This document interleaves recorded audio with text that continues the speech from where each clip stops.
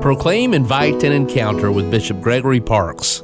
Always a great time of year as we prepare to celebrate the Sacrament of Holy Orders here in our diocese. And this year I'll be ordaining 2 new priests for ministry here in our diocese, Deacon Don Amadeo and Deacon Zach Brasser. That's going to be May 21st at the Cathedral of St. Jude the Apostle here in St. Petersburg at 11 o'clock. Of course, it'll be live streamed, and if somebody is motivated to come to the ordination, we don't require an invitation. You're welcome to come to the cathedral for it, but seating would be on a first-come, first-served basis. Deacon Don Amadeo's first assignment will be at Nativity Parish in Brandon, and Deacon Zach Brasser will be serving at Our Lady of Lourdes in Dunedin. So 2 really good parishes and busy parishes, which should keep a newly ordained priest busy. For podcasts and social media accounts, visit bishopparkes.org.